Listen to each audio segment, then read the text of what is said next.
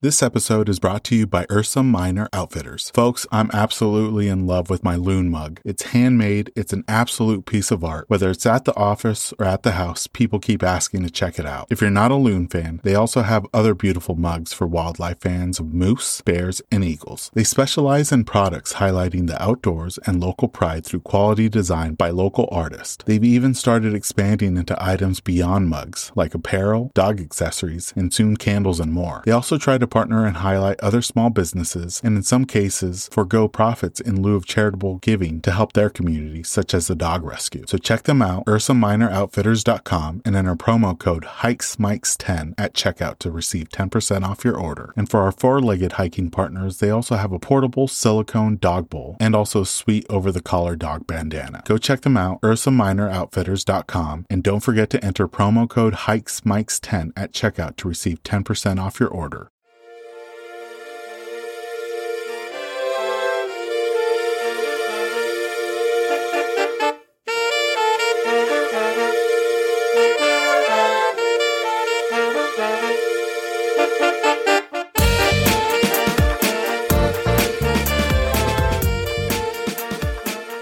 Welcome, everyone, to a special bonus episode of the Hikes and Mikes podcast. I'm your host, Ivan, and occasionally I'll be bringing you some bonus episodes highlighting some amazing individuals who are participating in some fun outdoor events or helping some incredible nonprofits, as well as some up-and-coming outdoor companies, as we put the finishing touches on our Season 4 premiere episode. This episode was too good not to share at the start of the fall hiking season. So we're sharing this bonus episode with Joshua from Foretold Coffee Company on a Monday. You can follow them on Instagram at Foretold Coffee Co. In today's episode, Joshua shares with us the inspirational origin story of Foretold Coffee Company, some of his favorite hikes in and around Washington, and he breaks down how their different varieties came to be, including my personal favorite, Mexican honey, which once you hear the story behind it, you'll appreciate it as much as I do. And Joshua and the team at Foretold Coffee Company are offering Hikes and Mikes listeners a special offer of 10% off their first bag of coffee when you use the promo code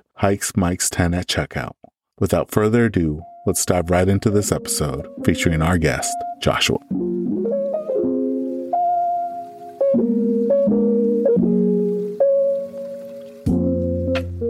Welcome, everyone, to a new bonus episode of the Hikes and Mikes podcast. I'm really stoked to be talking to this individual about his amazing company that he started. Foretold Coffee has been amazing. They've been big supporters of the outdoors and hikers alike, especially here in the Pacific Northwest. Joshua, thank you so much for coming on the podcast. You know, we always like to start off by asking our guests, how long have they been hiking for and how they got started? Yeah, awesome. And before anything else, thank you for having me. This is a great platform. I'm really excited to see what you guys have been doing. I personally have been hiking for about 8 years. I started in kind of an indirect way by enlisting in the Army and then getting stationed in Alaska. So I'm originally from St. Louis, Missouri. So there's not as much hiking in the way that we've come to know it. But us going up the mountains in the Anchorage area, we knew those or called those training exercises or PT. So we never really thought about it as having this grandiose outdoors experience. It wasn't until I got a little bit older did I really understand the value of what was happening at the time. We did a training exercise in Crow's Pass, which was supposed to be like this, hey, mandatory fun training exercise, like you are going to show up whether you want to or not. You are not volunteering. And that was a 21-mile push through Alaska with a water crossing and like 3,550 feet of elevation. So I was hiking and backpacking and experiencing the outdoors in a way that I didn't really understand.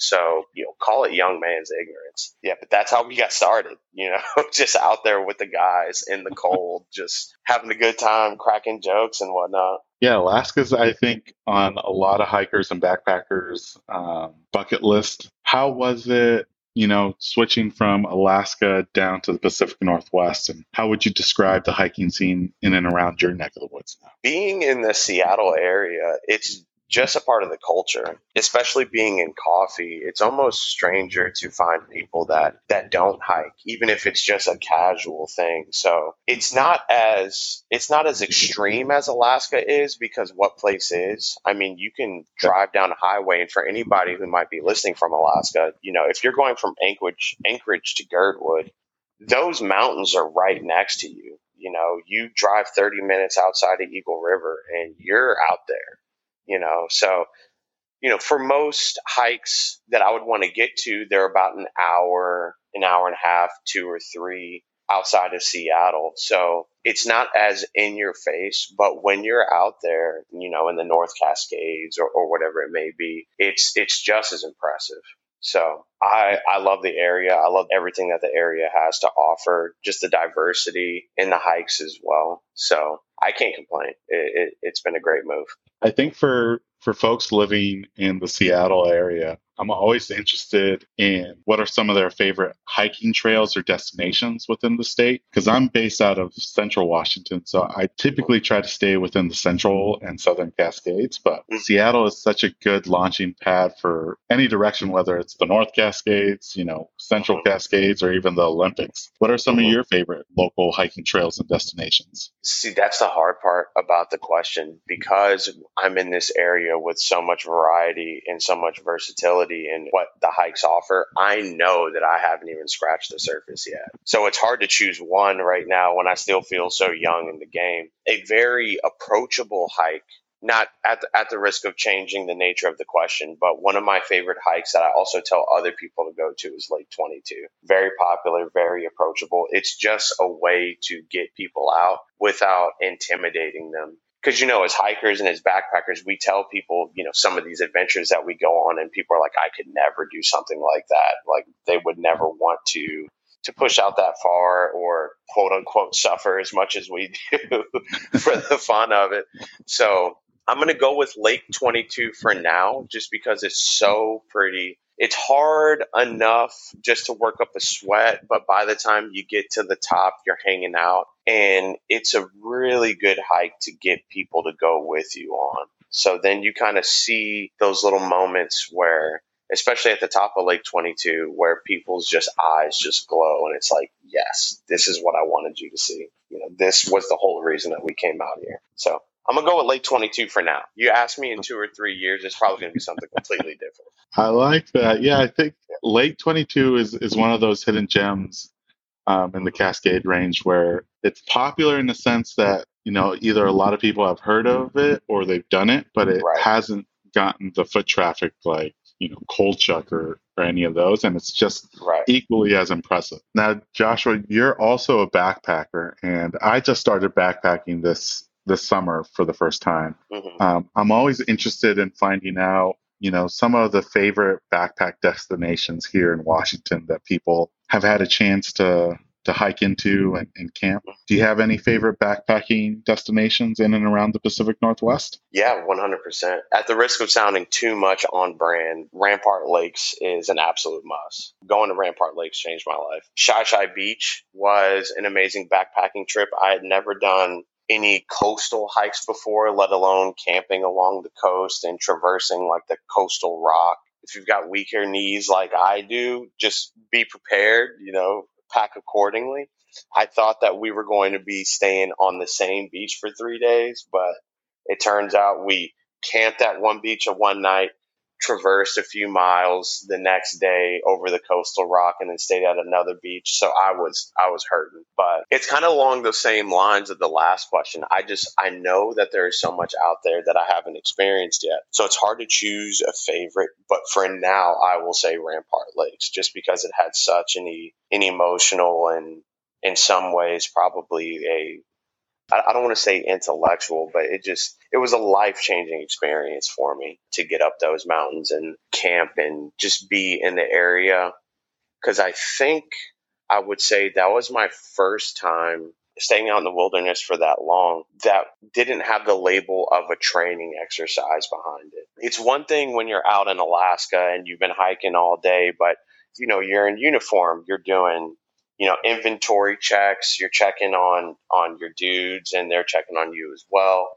There's a mission and there's a purpose for being out there. That was my first time just being out there and just enjoying it. So there was actually a little bit of come down time when we first got there. I'm like, okay, cool. I got to set up my tent. I got to do this. I got to check all my food, put everything, dress. And my buddies are like, no, dude, chill out. Set up the hammock, go read a book, go take a nap. I'm like, oh, this is an option. I can do this. Yeah. So yeah, so for now, I will say Rampart Lakes, but I'm sure in the future it'll be something different. Yeah, and that's the beauty about bucket lists, especially when it comes to hiking. It's ever growing. Even, if you're checking off things, the list is continuing to grow, and that's the beauty of it. Now, Josh, this episode is going to be coming out in the fall, and here in the Pacific Northwest, it's the evergreen state, so we don't have too many deciduous trees, although Seattle has some really great communities that have some great fall colors. Do you have any favorite fall hiking trails to kind of catch some of the fall colors or even the larches? I don't yet. I don't. And one of the main reasons behind that, and this is probably something we'll touch into a little bit more later on, is for the past 2 years, and you'll probably understand this more than some as well. For the past 2 years, we've been working on Foretold a lot. That's been taking precedence. And it's been a very interesting thought to me that when you're working on something, usually what ends up happening is it takes you away from the very thing that you're working on it for, which has been a difficult process. So we've been trying to so for the past 2 years, I've gotten out and, backpacked and hiked as much as I can, but I haven't really had that freedom of maneuver. So I haven't yet. I don't have a trail yet. I'm imagining still that Kolchak is going to be this haven, especially in the fall, or maybe Heather Maple Pass, but I haven't seen it with the fall colors yet. I haven't. So, and there's something beautiful about that to me. The fact that I know that I'm going to be amazed, but it's never exactly what you think when it comes to nature. It's usually always better.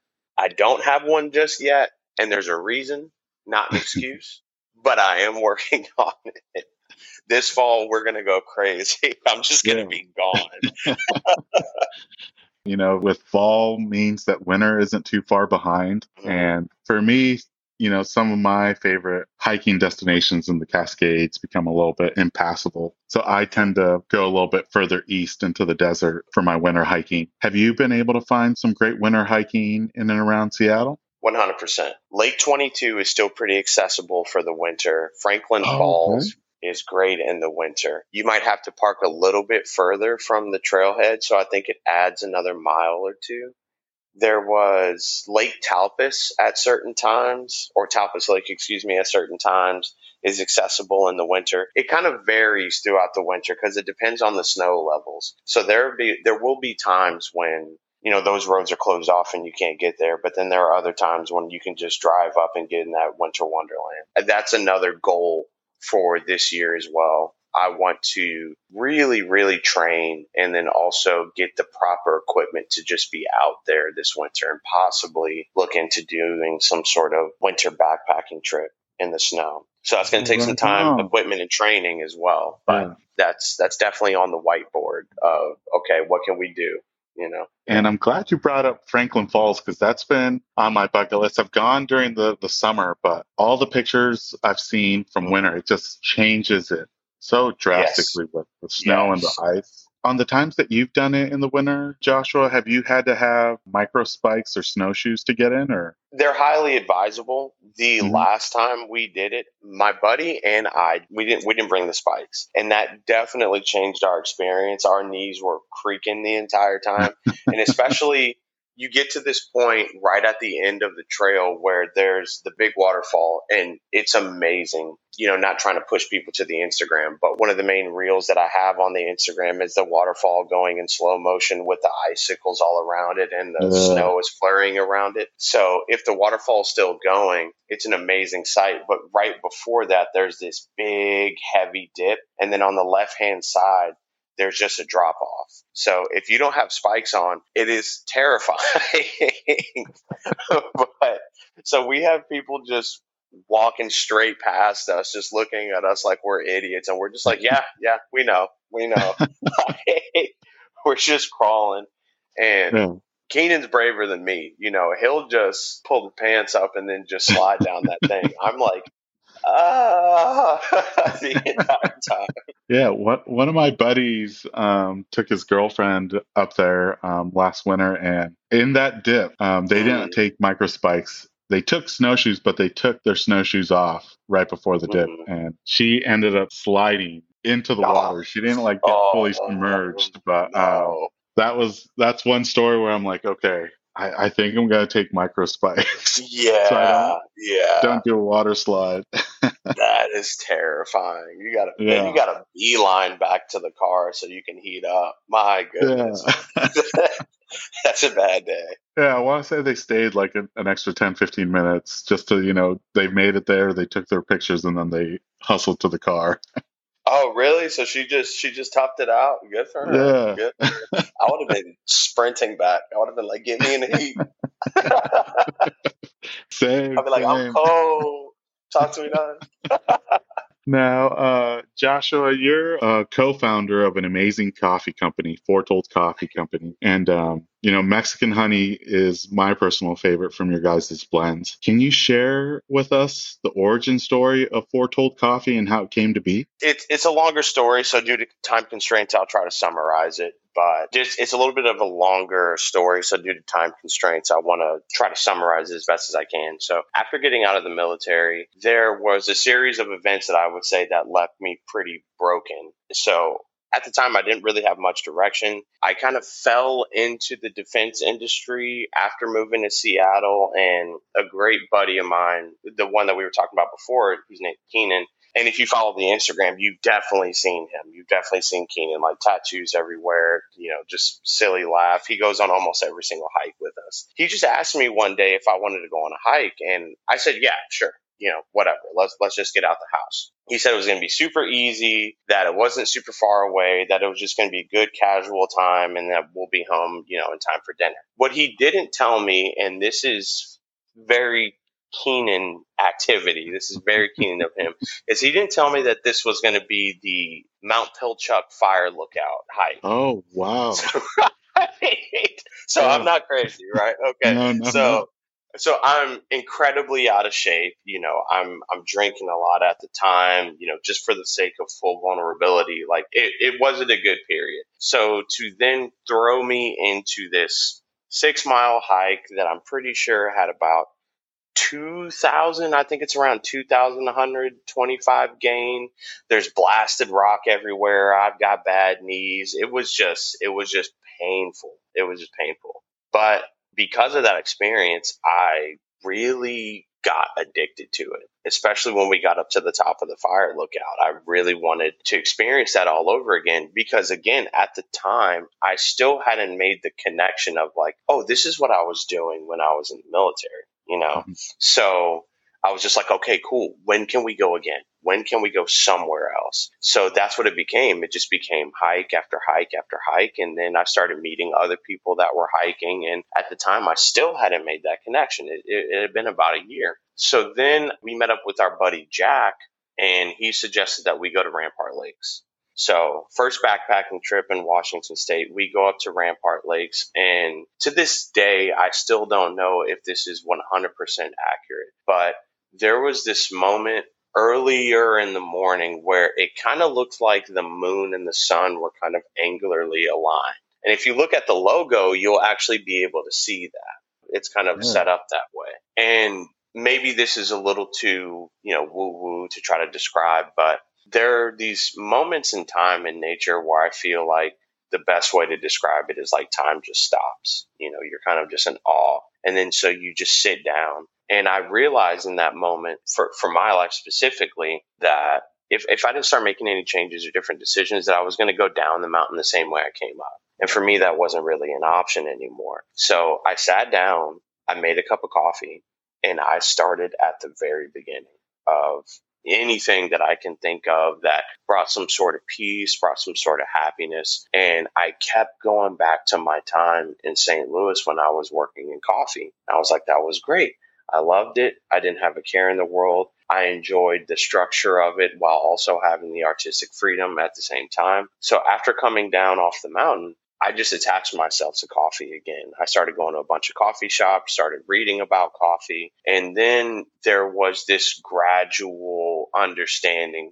And I guess the best way to describe it No worries. is when you're in one of those dark spots and then you find a little glimpse of happiness, that starts to change things. That starts to rephrase questions. That starts to make you think about things in a very, very different way. So at first it started out, okay, cool. How can I just be around coffee more? And then it turned into how can I be on the mountain with coffee as much as I possibly can? And then we have the realities of our modern lives of, we have jobs, we have responsibilities. Some of us can, some of us choose to, but not all of us can just decide to live on the mountain. So it became, okay, how can I facilitate a structured system that allows not just me, but the people that I care about to do this as much as we can. And then that turned into, okay, how can I provide this feeling that I'm having for everyone that I know or whoever wants to have it, to get outside and have a great cup of coffee and just take a moment and take a break and breathe and just really think back on what's going on. That was the precursor of how Foretold started. It started honestly in a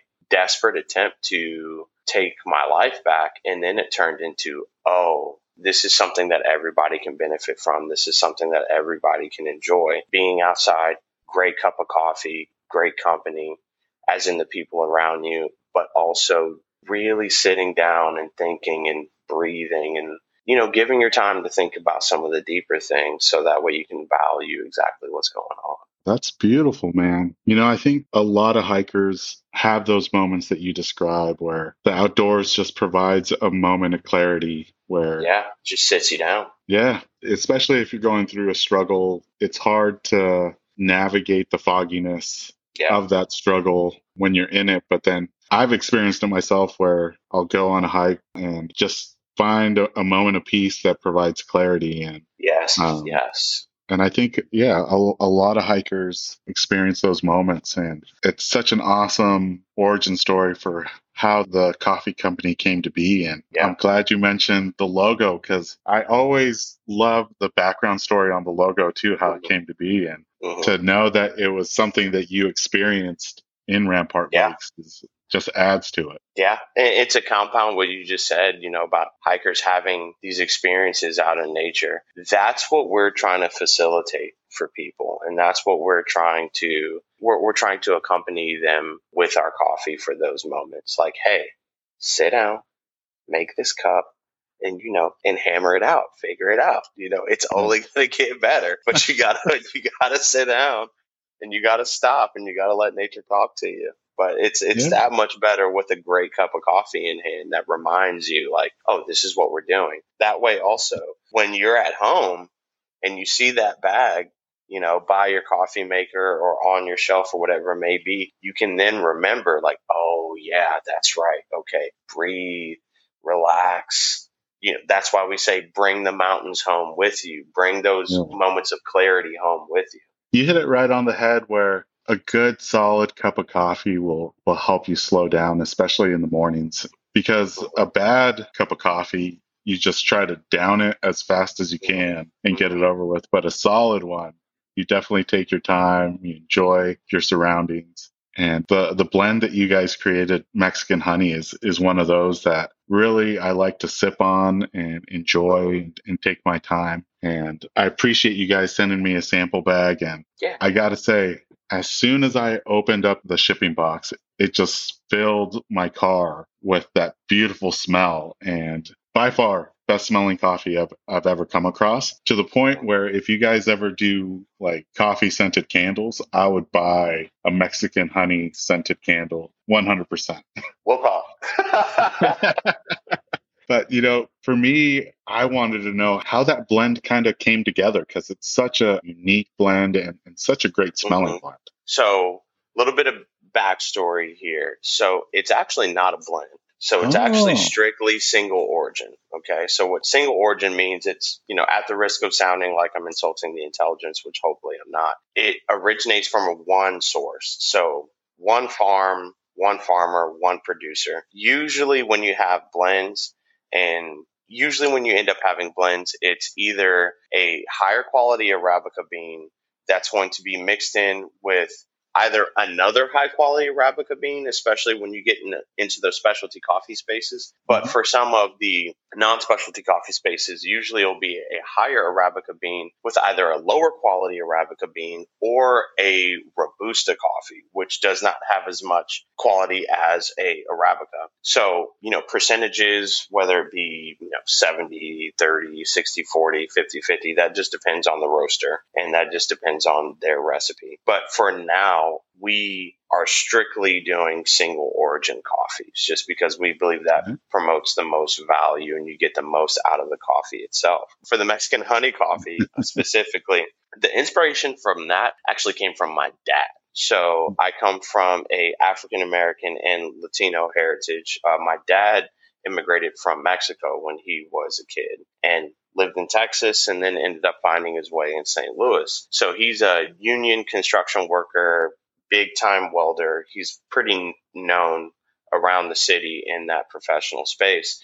And, as a kid, you can't appreciate that. You can't look at him and be like, hey, this guy really crushes it every single day. He gets out there, he braves against the elements because in Missouri and a lot of Midwestern states, so some of your Midwestern listeners will definitely know this, you get the extremes of every season. So when it's hot, it is hot and humid. When it's cold, it is amazingly cold and so on and so forth. So if you're a construction worker out there, if you're a welder, if you're doing any kind of labor like that, that's a hard way to make a living, as respectable of a career as it is. But every single morning, he had this big thermos of coffee. He'd put a little bit of cream and a little bit of honey in it. So I specifically wanted to create a coffee. I was like, what is the best version of the coffee that my dad had every day before he would go to work, or dropping me off, or yelling at me if I was in trouble or something like that, which is probably well deserved. But rain, sleet, snow, shine, he had this coffee. So we worked with some beans, we worked with some different roasting styles or, roasting recipes. And it ironically enough, there was a Mexican coffee that we sourced. We did our roast profile on it and it brought me back to that. Those early mornings, because we had to get up with them. My mother's a nurse. We're waking up at 5 o'clock in the morning so they can drop us off at Latchkey or something like that because they got to go to work. So it brought me back to that. Oh, yeah, I know what this smell is. I know what this taste is. And it was amazing sending him that coffee specifically. And he put cream and he put honey in it. And then he told me I threw that out and I just put in a fresh cup. And I sat down in my kitchen and I looked outside and I thought about like, maybe I need to go to Paris or something. And I was like, yes, man. Like, yes. That was the whole point. So that's kind of the backstory on that specific coffee. Wow. So single origin and heavily inspired by not just my father in my life, but heavily inspired by the Midwestern Southern coffee scene. When they say they want their coffee dark, they mean it dark. So that's what we did. We're going to give you the best version of that. That's an amazing story, man. And that just makes me appreciate the bag even more because I'm Mexican too. And I don't know if your dad used the same thermos, but I feel like in the 80s and 90s, it was the thermos that was like fully metal with a little handle and the lid was the cup. Yeah. And my dad was the same way. That's how he started his morning, is he would fill that up with a fresh cup, add his cream. And yeah, that was part of the morning ritual. So that backstory, hearing it just makes me appreciate Mexican honey even more. That's awesome, man. That's awesome. I appreciate that. Thank you. And the cool thing about it is we say about our company specifically, and we mean it very specifically, is we roast to the taste of outdoor enthusiasts and coffee professionals. We don't necessarily claim to be a specialty coffee company. That's not necessarily what I want to be taken out of it. What I claim is to be in the specialty coffee space. I want to bridge that gap.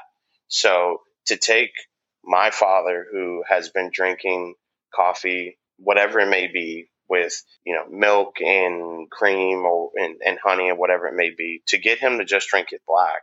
And then now we've gotten to the points where he's like, I'm seeing all these other bags about like, these Kenyan coffees, these Ethiopian coffees. He's looking at these light roasted, very specialty coffees. And I'm like, yes, keep going that way. That's where the good stuff is, right? It's cool kind of being in that space of like, here's something that you understand, that you enjoy. I'm giving you the best version of this. And now we're opening up this world of coffee to these people that, wouldn't have looked at it, any other way. And I appreciate you sharing about the blends, because when I was in Hawaii, Kona Mm-hmm. coffee was huge, and Yeah. it was 100% Kona coffee. So it hit differently. And coming back to the mainland and buying stuff that I thought was Kona coffee, but then finding out it's a blend and it's only like maybe 10% Kona. It just doesn't hit the same. It don't hit the same.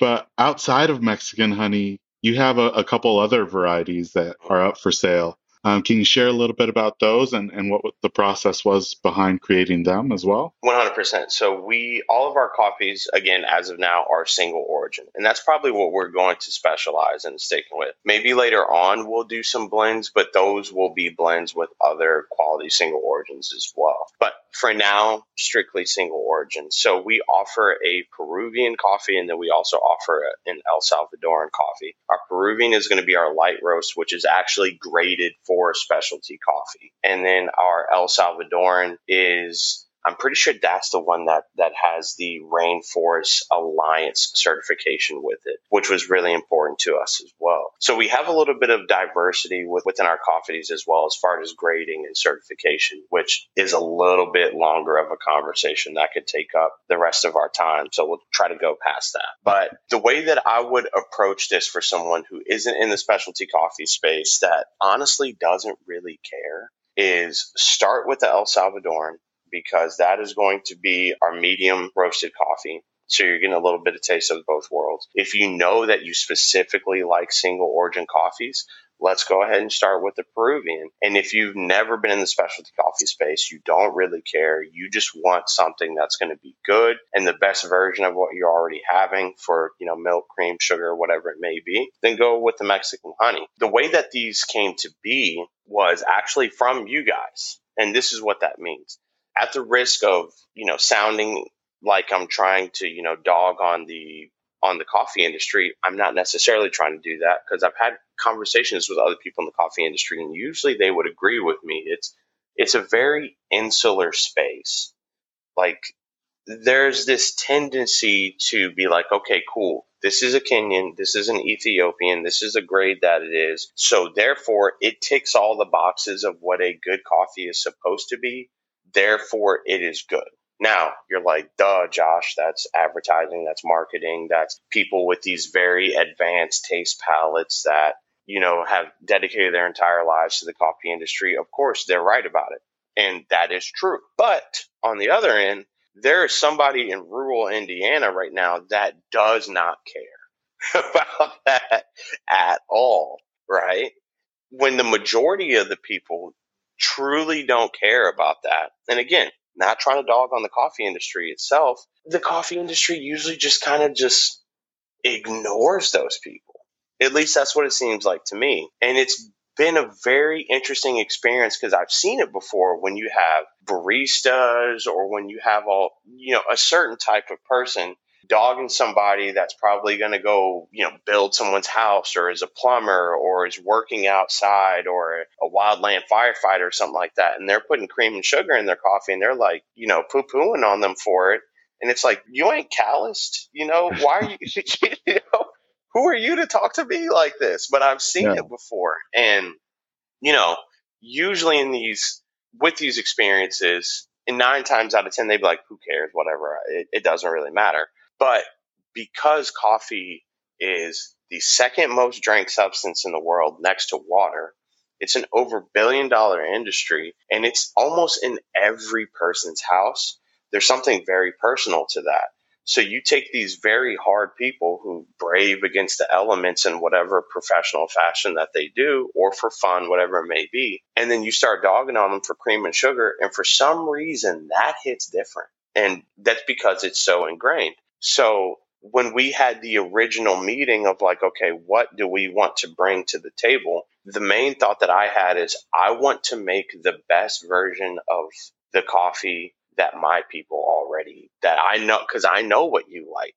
I know you like the darker stuff that takes the cream and sugar. And I kind of have this mental wheel of taste notes that I know that people are looking for in our community. So I asked myself, how can I make the best version of this?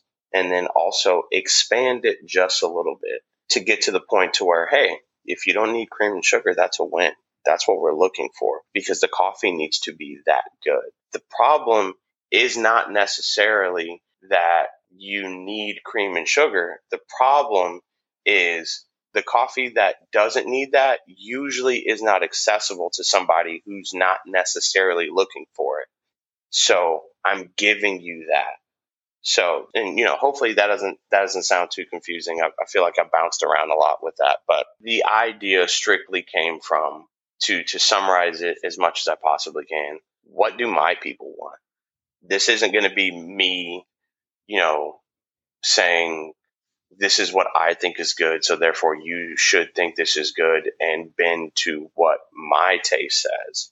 This is, hey, I made this for you because I am you and I know what you like. So that's where that came from. Yeah. And especially here in the Pacific Northwest, the outdoors, hiking and backpacking and coffee go hand in hand. Mm-hmm. And, for me, Monday through Friday, I drink my coffee black, although Mm-hmm. I'll add some mushroom extracts that's supposed to help Oh, with okay. focus and energy. But then on weekends, I'll add my cream, my milk Yeah, or sugar. do it. And that's the beauty of it is I feel like, sometimes, especially in and around Seattle and the Pacific Northwest, like you have to have your coffee a certain way in order to be Mm-hmm. considered like a coffee aficionado. But, some days I drink it black, some days I need a sweetener. And I think Yeah. the vast variety of coffee out there lends itself to changes in how you take it. 100%. Yeah. We as a company reject that whole concept of this weird, strange elitism that I don't truly understand, especially when you're talking to people that, they sacrifice their time and their bodies outside, working these really hard jobs, or I don't want to go off all over again. It's just a strange space to be in at times. You know what I mean? So I'm wondering, Joshua, what's been your relationship with coffee and the outdoors prior to Foretold, and what is it now? It goes hand in hand. One of my buddies, Emma, that went on, I mean, she usually hikes with us every single time. And when we went to Shy Shy Beach, it was funny enough, we got this little clip that I absolutely love of, we're all getting ready for day 2 because we're going to push back to the beach. And then she just goes, coffee, I need it. We're drinking coffee. And this was not a question. This was a declaration. She was telling the campsite, we are drinking coffee. So my relationship to coffee before Foretold, especially being stationed in Alaska, it was just a part of the day. It was just a necessity. And it was one of those things that brought joy, especially in the coldest of times. We had a training mission one time that was supposed to last for 2 weeks, but ended up lasting for a month in the dead of winter. If you don't think that coffee hit, that coffee hit, and it wasn't even good. So, and I was still, even, amongst my platoon and some of our friends, I was known as, sort of a coffee guy. Not sort of, but, if they listen to this, they're going to start roasting me in my text messages like, oh, you think you're cool? But, yeah, that was kind of just the relationship that I had with coffee. It was just assumed. But because I assumed it, it wasn't that it wasn't appreciated. And that's where I would say that this is good. I would say that's where I lost my snootiness. Starting in the specialty coffee space in St. Louis, I did gain that. Like, okay, cool, cream, sugar. What are you doing? You need this high grade, yada, yada. But there are plenty of people in professional and personal spaces that do not have access to that. And they also don't care. I need to be warm right now. So Yeah. what is the difference? So how much of a difference would that be if it's not just fuel, but it's also good? It can make your day. It can change the day. And now it's been a relationship that I really have to stay on top of, because now that we're in the business of it, as trying to balance the aspect of looking at it from the artistic viewpoint and then looking at it from a product viewpoint. I have to make sure that I don't lose touch with the love and appreciation and the message of what we're trying to communicate with our coffees, and continuing coffee education and remaining in the space and being open to change and being open to being wrong about my own palate. And at the same time, seeing this as a product that, it costs money to buy green beans. It costs money to roast. It costs money to package. It costs money to ship. So, and that's a part of the fun. I enjoy that part of it as well. But it is something that I have to be mindful of. Don't get so lost in the numbers that you forget to sit down and look out the window and have your cup of coffee and remember to bring the mountains home with you too. Yeah, This applies to you as well. So, yeah. I love that. We kind of talked about this before we started recording, but a lot of backpackers, to sacrifice quality and save on Hmm. weight, they Yeah. tend to pack the instant coffee, which it's okay.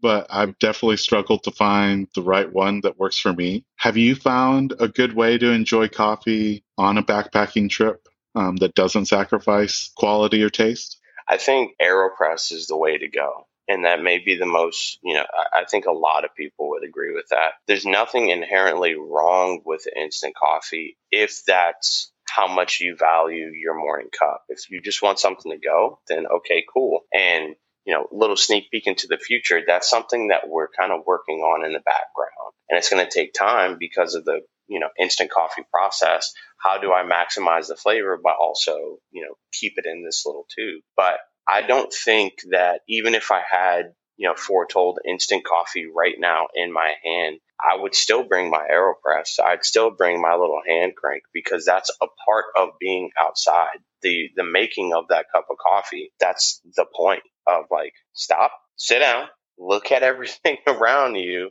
crank the beans, put it into your AeroPress, heat up your water. The process is just as meditative as enjoying it as well. So for not that much weight, you can bring a whole bag with you if you wanted to. It is 2 pounds. But if you're hiking with a big group, that is a great thing. That's one of the reasons why we did that, is so you could share it. But yeah, AeroPress is definitely the way to go. Get a hand crank grinder, and then most people already have some sort of water heating system. Can't go wrong. Can't go wrong. And have you been able to find or witness a good camp hack or backpacking hack to make coffee without taking too much gear? So I think my answer follows that one up as well, because the Mhm. AeroPress, it collapses into itself. So then it's just a little, tubular thing that you can keep with you. That hand crank grinder, you can pack that up in a little bag, and there's all sorts of different versions of that grinder. You have to take out a filter or two depending on how many coffees that you want to make. But this stuff does not take up a lot of space. If you've, been anything like me in the past, there have definitely been some things that I took that I did not need to take that took up a lot more space than Yeah. what this little grinder, this little brewing system would. And, just a little bit of coffee, put that in a separate bag or whatever it may be, depending on how long your push is. So I think the AeroPress and that whole system, that answers both of those questions for me at least. And, you being in the industry and being a Mhm. long time aficionado of coffee, Mhm. what's your perfect cup of coffee consist of? And I know it could change. Yeah, that's hard because I can take that a few different ways. But even the best quality beans, you know, if you get some glacier water or something like that, I don't know if that's placebo, if I just tell myself that it makes a difference. But every time I make a cup with glacier water, I'm just like, this is different. It's hard to say because, especially on the mountain, you could be set up for success, but you might not make the perfect cup because you're probably not taking a scale with you or anything like that unless you pre-dosed and pre-measured out the grounds. So the way that I would answer that is like the perfect cup of coffee for me, especially on the mountain, it just stops me. It just stops me in my tracks. I usually smile. I mean, there's been times where I've been in Alaska and it has been dead cold, and I'm still not sure to this day if I cried or not because it was so cold. But I think the perfect cup emits an emotional response and gives way to pause.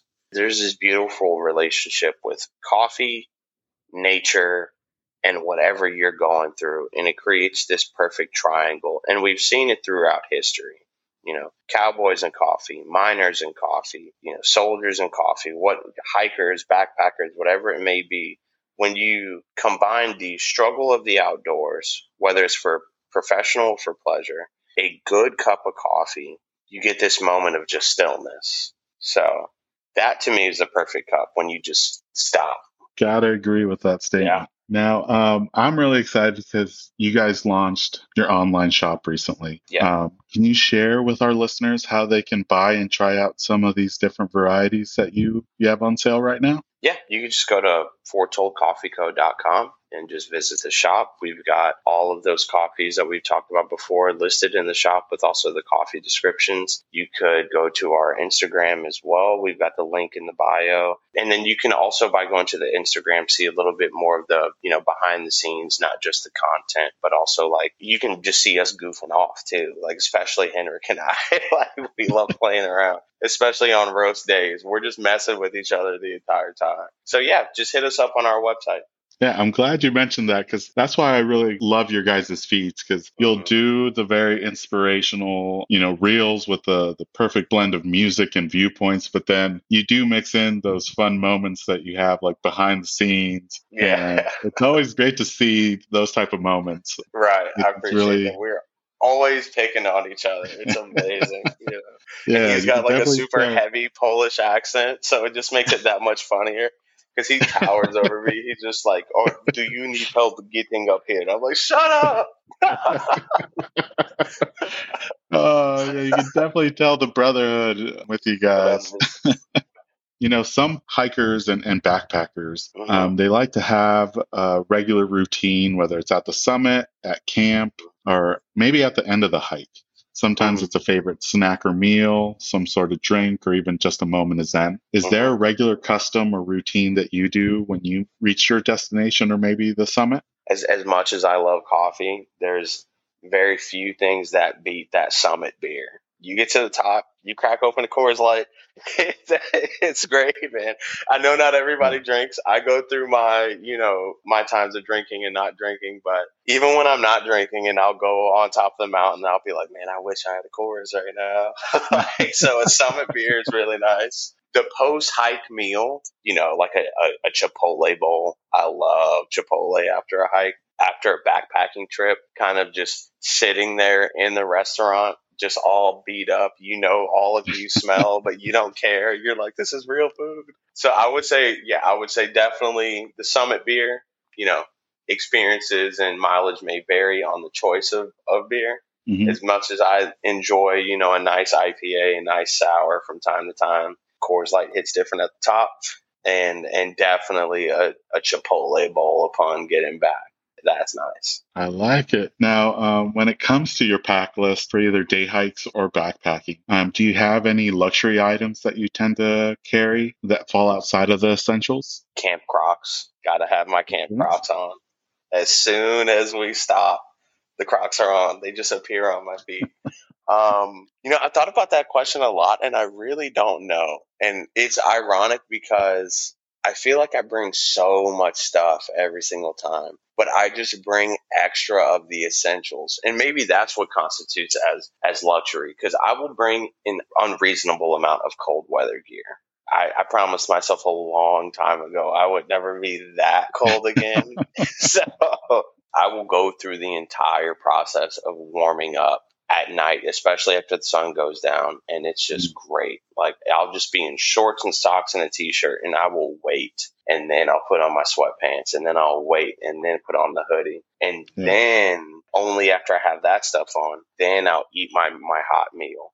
So that way I'm warm for the rest of the evening. But yeah, Camp Crocs, 100%, and just a ridiculous amount of cold weather gear. I would say those are my luxurious items. Well, Josh, we've been talking about some of the upcoming hikes that you want to do this fall, but is there anyone outside of Kolchak that you want to check off by the end of 2023? Not specifically, to be honest. I'm relying on my team, if you will, to be like, this is where we're going. Because usually Jack plans the hikes. And he's from here, born and raised. Like, so a lot of these hikes that he's either been on them or have heard of them or knows them. And he loves doing that process. Like, he'll look at the maps, do everything. So not right now specifically, outside of Kolchak. Kolchak is my number one right now. So. Well, that was it for the regular questions. This next portion of the podcast is the this or that questions. Josh, I'm going to give you 2 hiking related terms, and you just choose the one that you personally enjoy.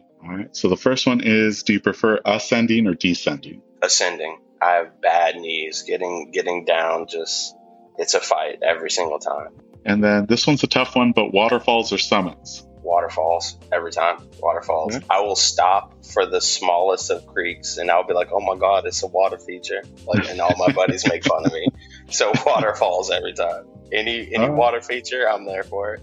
And then when it comes to the trails itself, do you prefer a trail that has switchbacks leading up, or just straight up? Straight up. And then, are you team trek poles or freehand? Trek poles. Yeah. And this one's a new one because I've definitely seen a big shift here in the Pacific Northwest and I think all over the country. But trail runners or hiking boots? I've only done hiking boots. So I'm going to have to go with hiking boots, but I'm really curious about trail runners because I've got flat feet and bad knees. So maybe that's where I need to do some research. Maybe I need to switch my gear up a little bit. But for now, I'm going to go with hiking boots because that's what I've been using. And then this is another trail system feature. But do you like a loop trail or an outback trail? Loop. And then I know we're coming into fall, but when you do come across a body of water, do you jump in or do you stay dry? I stay dry. I'm not getting in there. And then... this one's equally tough, but sunsets or sunrises? Sunset. This one's another hard one, but spring wildflowers or fall colors? Fall colors. I haven't even seen them yet, and I know fall colors. And then this one's the most controversial one, but do you tag a hike or do you not tag a hike on social media? I tag it. Awesome. Let the people know. Like, the people got to know. Well, that was it for the this fun, or that man. Questions, Josh. Really appreciate you coming on the podcast. Once again, if folks want to buy Foretold coffee or follow you guys online or on social media, what are some of the places they can find you at? You can find us on Facebook, Instagram, TikTok, LinkedIn, YouTube as well. Yeah, you can always go to our website, foretoldcoffeeco.com. And yeah, we're trying to make ourselves as available as possible. So yeah, anywhere where you would think to look, you can probably find us. And we'll be sure to put all those in the episode show notes. So listeners, please check Foretold Coffee out and check out Josh and the crew on social media, including Instagram, to see some of those fun behind the scenes videos that they post. Thanks, Josh, for coming on. Yeah, thank you. This was great. Thank you once again to Joshua for joining us on our latest bonus episode of the Hikes and Mikes podcast. Be sure to follow him and his company on Instagram at Foretold Coffee Co. And don't forget to use the promo code HikesMikes10 at checkout to get 10% off your first bag of Foretold coffee. We'll be putting out bonus episodes later this fall, along with our regular episodes on Mondays. Please be sure to like and subscribe to not miss out on those. Be sure to also follow us on Instagram at Hikes and Mikes. Happy trails, everyone. This episode's music was created by Ketsa. Follow him on Instagram at Ketsa Music.